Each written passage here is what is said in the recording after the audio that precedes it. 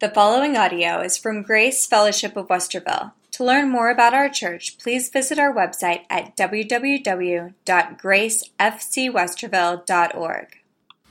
You know, in my former life in the sales world, traveling as much as I did, if it wasn't airlines, it was in the car. I know some years I drove as much as 50,000 miles around the territory and things, and I probably got the equivalent of 2 or 3 masters during that time, listening to tapes nonstop.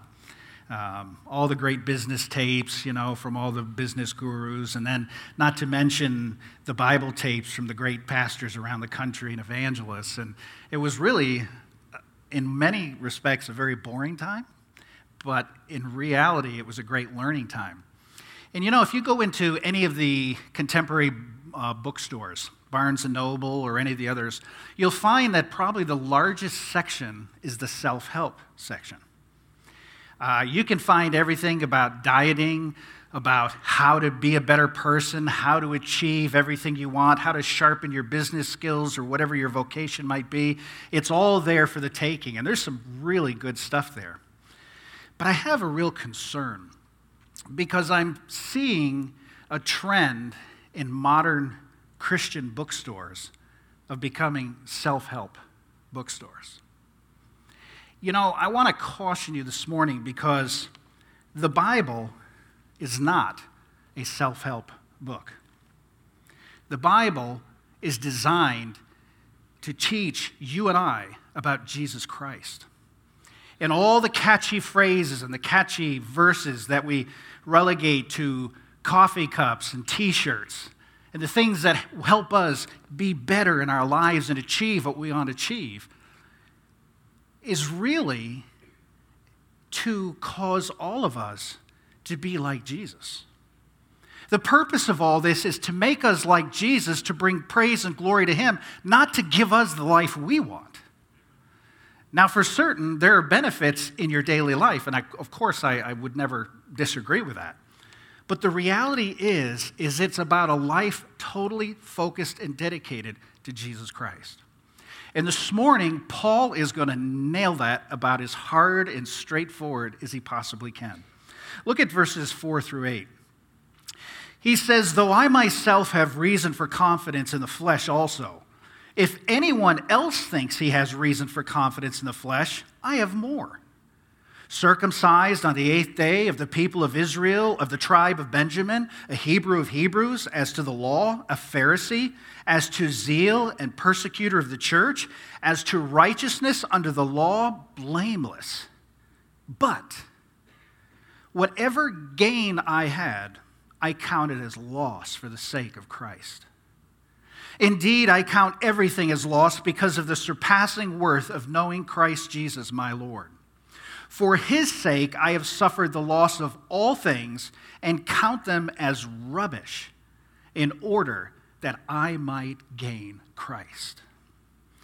The 3rd chapter of Philippians says that Paul has learned to count all human effort as loss in comparison to Jesus Christ. To state the truths clearly, he uses the figure of a balance sheet, showing assets and liabilities. And everything that he's achieved in his own life and everything that he has been born with and all the things that normal man would call just stupendous, he has put it on the liability side. And on the asset side, he puts Jesus Christ alone. So let's look for a few moments at human righteousness as being worthless.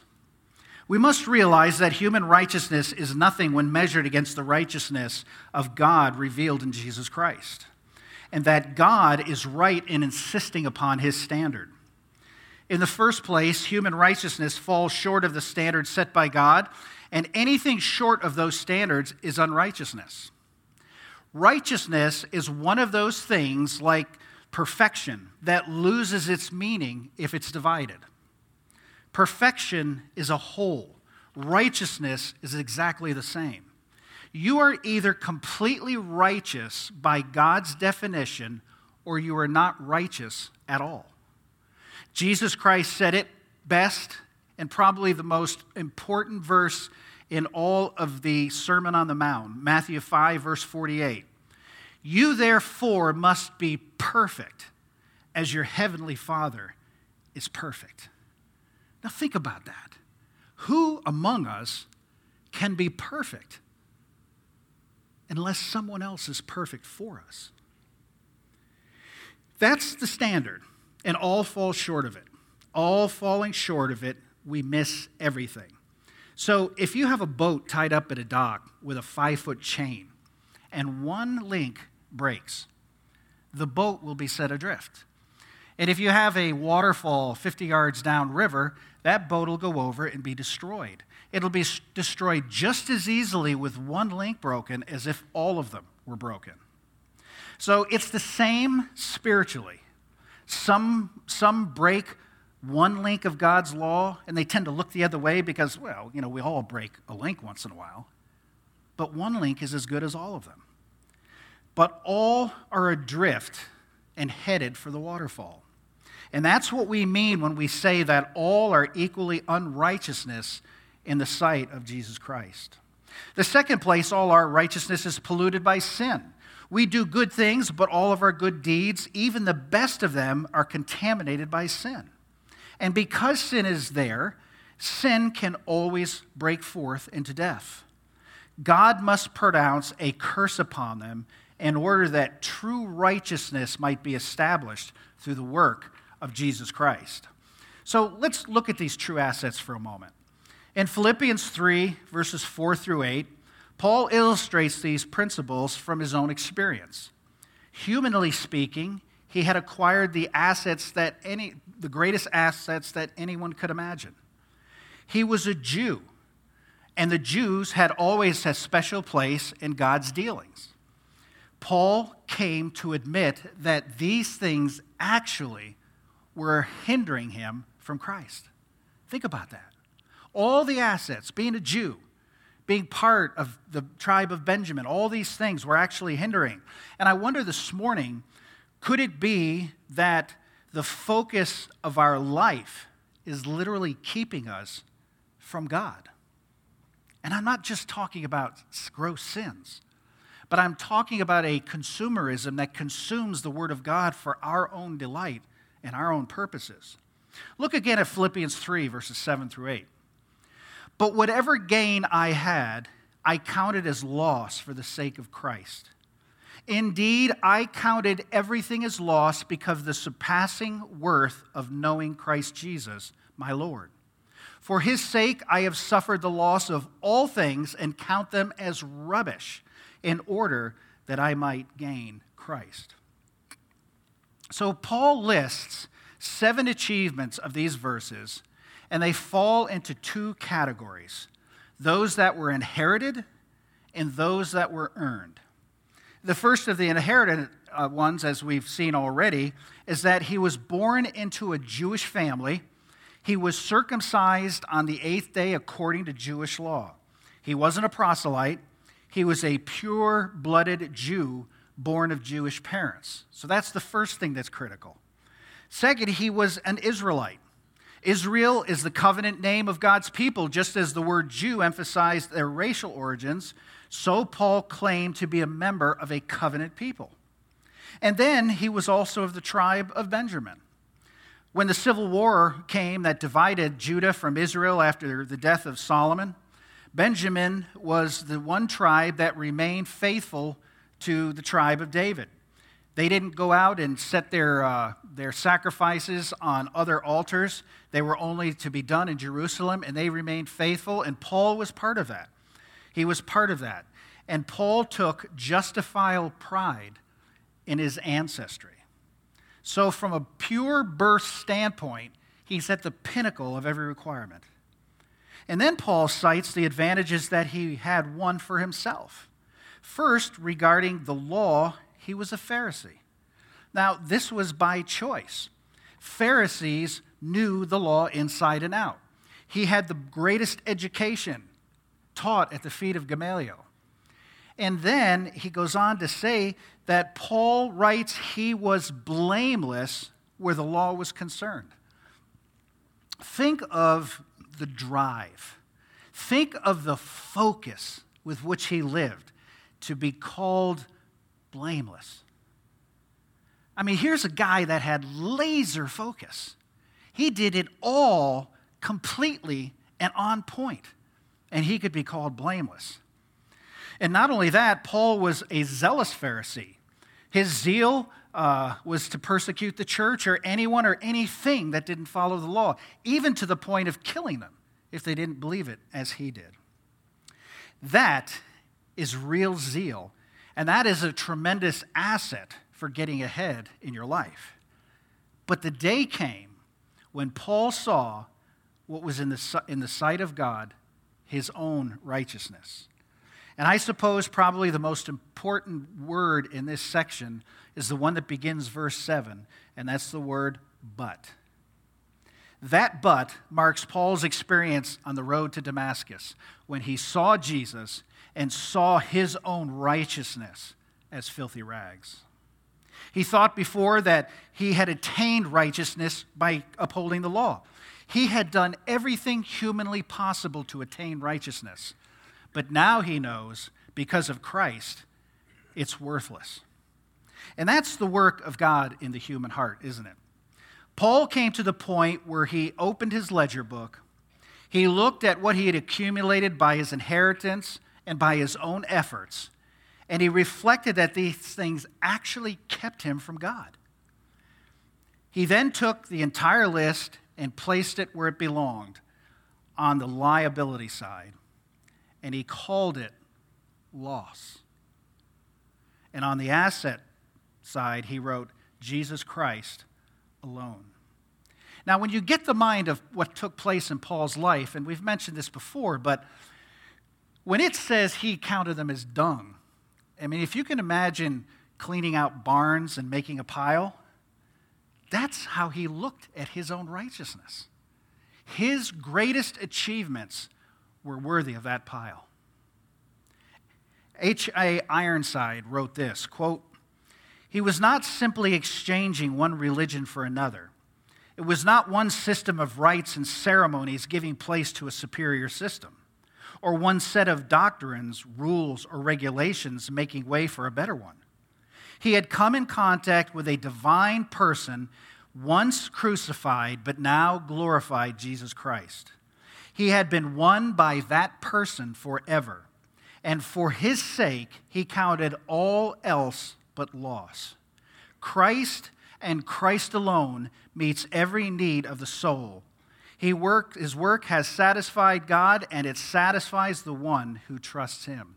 End of quote. Everything that before seemed right was now wrong under the true influence of God. You know, there is today a system of good that is swaying people away from Christ, and they don't know it. The Bible says that in the end times, even the very elect will be deceived. And what is it that's deceiving them? Well, it's not gross sin. It's not debauchery and all these. Sure, some Christians get caught up in that, but as a whole, Christians are smarter than that. You know what's tripping them up? What we would call good. It's the message preached from some pulpits around the country that all of this is for your life now. That everything in the Bible you can use to have the kind of life you want to have, and it does everything but point back to Christ. Let me give you an example. Think of Eve in the garden. You know, when she looked at the tree of the knowledge of good and evil, it says in Genesis chapter 3, at verse 6, it says that Eve, when the woman saw the tree, she saw that it was good. Now think about that just for a moment. Don't think that the tree was this ugly, hunched over, twisted, thorny tree that had yucky, dried up fruit hanging from it. I rather believe that it was the most beautiful tree in the garden. It probably had the most luscious fruit hanging from it. It was not just good, it was extremely good. But Eve was told, and Adam were told, not to partake of it. But Eve saw that it was good. and she took it. And today, folks, many Christians are seeing what's good and being taken away from the purpose of the Word of God. Everything in this book is designed for you and I to worship Christ. From Genesis to Revelation, the entire book, its key purpose is to tell men about Jesus Christ and point us all back to Him. So all the great verses you learn, all the wonderful things that you take, they're designed to teach you how to be conformed to His image, to bring glory to Him. But today, the world is full of things that are good, and it will deceive the very elect. The best way to take God clearly is to read the Word of God as a lesson book to change you to be like Christ. That's the key. Paul counted everything else loss. And think about it. He was keeping the law. That's what the law was given. But you know what happens in today's society? We think politics is the answer. We think better laws are the answer. Moses was given a law from the hand of God written by his finger, and it didn't change anybody. How do we think laws and government are going to help us? The only thing that will help America is surrendered Christians who put Him first in their entire life. So how is your balance sheet today? Have you exchanged your assets for Christ?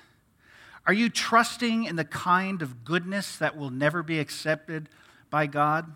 Or are you trusting in the only one who provides an incorruptible asset?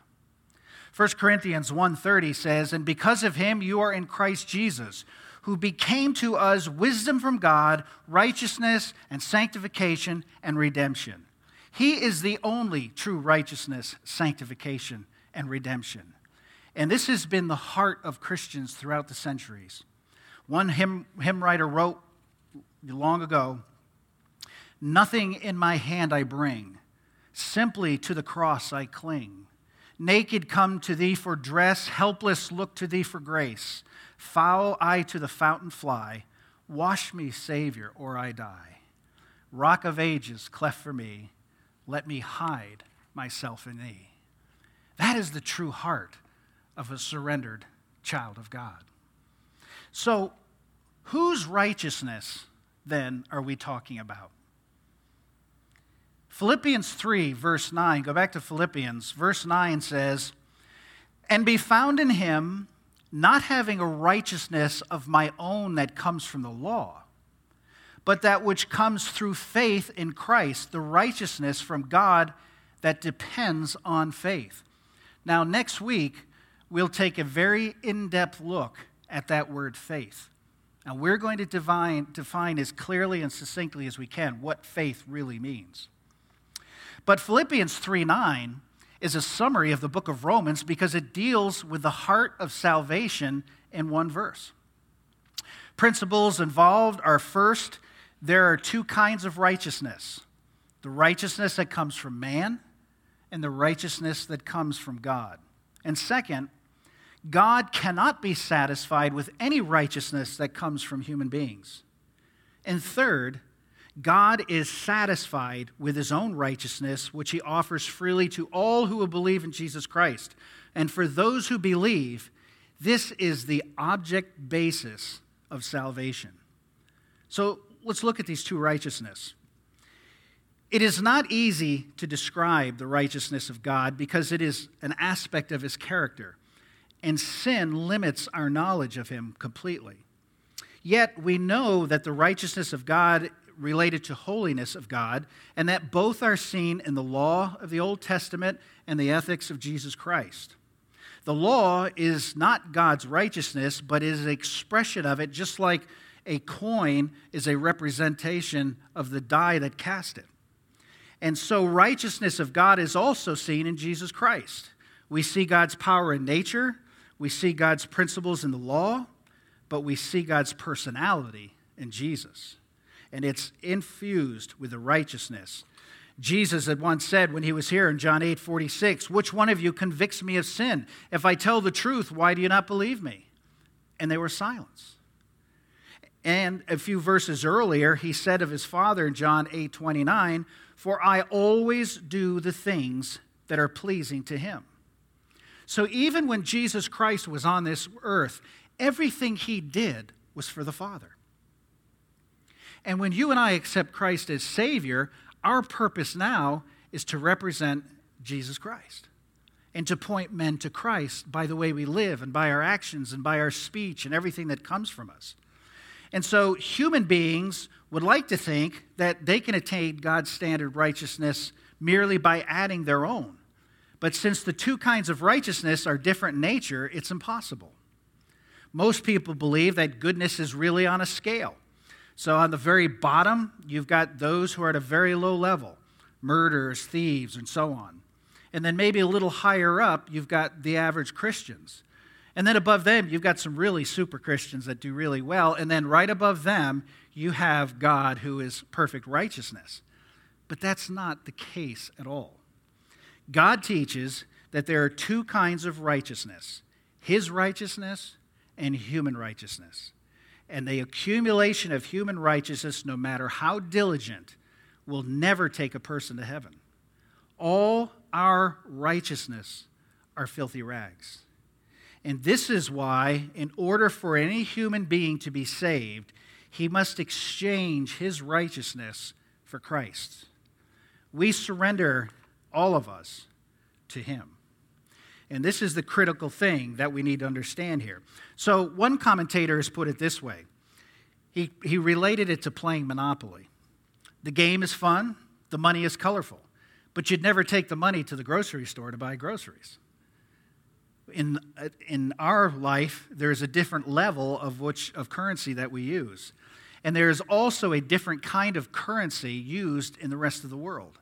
And there is different currency used in the spiritual world as well. There are people who think they are collecting assets before God when they are only collecting human righteousness. We must deal in God's currency, and that currency is Christ's righteousness alone. And that's the only thing that will save. The next thing we need to know here very clearly is that all of us are condemned. All humans are condemned until they accept Christ as Savior. Unfortunately, most people will not believe that. Therefore, much of the Bible is given over to showing why human goodness will never please God.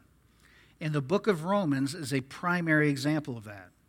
The opening chapters of the book probe the depths of human sin, exposing spiritual illnesses and indicating that the only remedy for the human soul is Christ. And there's three aspects here to understand where the mind is apart from Christ. First, the only standard that matters are the ones that they devise for themselves. In other words, they look for ways around what Christ is doing. In Romans chapter 1, I want you to notice verses 21 through 28. For although they knew God, they did not honor him as God or give thanks to him. But they became futile in their thinking, and their foolish hearts were darkened. Claiming to be wise, they became fools, and exchanged the glory of the immortal God for images resembling mortal man and birds and animals and creeping things. Therefore, and this is the tough part, God gave them up in the lust of their hearts to impurity, to the dishonoring of their bodies among themselves, because they exchanged the truth about God for a lie and worshiped and served the creature rather than the Creator, who is blessed forever. Amen. Now let me pause here for just a moment. This section is defining the unsaved and their rebelling against a holy God. But I would warn you this morning that there are Christians who allow themselves to be swept away in their own lusts. And they go their way and they're guilty of worshiping the creature rather than the Creator. And they design their lives for their own gain and their own goals and their own purposes and their own enjoyment. And they miss a life that God has designed for them. Continue in verse 26. For this reason, God gave them up to dishonorable passions. For their women exchange natural relations for those that are contrary to nature. And the men likewise gave up natural relations with women and consumed the passions for one another, men committing shameful acts with men and receiving in themselves the due penalty of their error. And since they did not see fit to acknowledge God, God gave them up to a debased mind to do what ought not to be done. Could it be, folks, that what's happening today in America is God giving them over to their own way? They're not succeeding. They're being condemned by God. So what should be the reaction of the church? Do we stand and point out the failures? Do we stand and tell them how bad they are? Look what the Bible says? No. We are to act like Jesus Christ and show love and mercy and grace. We are to be the love that they don't see in the world. We are to be the mouths of Jesus. We are to be the arms and the feet taking the love of Christ, because every one of us were once dead in our trespasses and sins. Every one of us were on our way to a Christless eternity in hell. But because of God's grace and mercy, He saved us. And there are many out there who are still dead in their sins. You look at what goes on and you read the paper and you scratch your head and you go, how can they think that way? Well, this is why. They've been given over to their own human reasoning, and that is depraved and full of sin. But if we are going to be the true church, we must show the most amazing love to those people, to any sinner, no matter who they are, because we have Christ living in us, and the Holy Spirit guides every one of us to be Christ in this world. That's why we're to be conformed to His image. And that's why when Christ was here on earth, and every time He dealt with sinners, He always dealt in mercy and forgiveness. He healed, He forgave sin. The Pharisees came to Him constantly trying to trash people and get Him to condemn them based on the law. And what did He do? He showed mercy, and He changed their hearts. You and I are to be Christ in a sin-sick world. We are to carry the message. And that is what's so critical for you and I today. There is an activity of the human personality that exalts its own reasoning against God. This way of thinking is to be resisted by all Christians. Look carefully at 2 Corinthians 10, verse 5. We destroy arguments and every lofty opinion raised against the knowledge of God, and take every thought captive to obey Christ. Every thought, every philosophy, every ideal should be captivated by Christ. In other words, whatever comes into our mind, we give to Him to give us proper instruction. We give to Him to lead us in the way that He would have us to go. And then their hearts are darkened. This is all sinners. Their hearts are darkened. God is not only truth, He's light. And when people turn from Him, they walk in darkness, just as a person walks with his back to the sun casts a shadow. The farther he walks, the longer the shadow. And the longer the shadow, it becomes darkest in his journey. And then, although they claim to be wise, they became fools. No one who turns to his own reason instead of God's truth will admit, well, I'm living only a depraved human existence, making all kinds of mistakes. No, nobody talks like that. You know what they say? They say, I'm becoming wise. I'm enlightened. It's the believer in Jesus Christ who are the fools. Don't we hear that today? Do you realize that's exactly what Satan told Eve in the garden? Genesis 3, verse 5, for God knows that when you eat of it, your eyes will be opened, and you will be like God, knowing good and evil. And that is the lie that the world is accepting today. Now look, God may be giving this country over to what they want, a depraved mind. but he is not giving you over. He has you fully protected in the hollow of his hand. So live like it.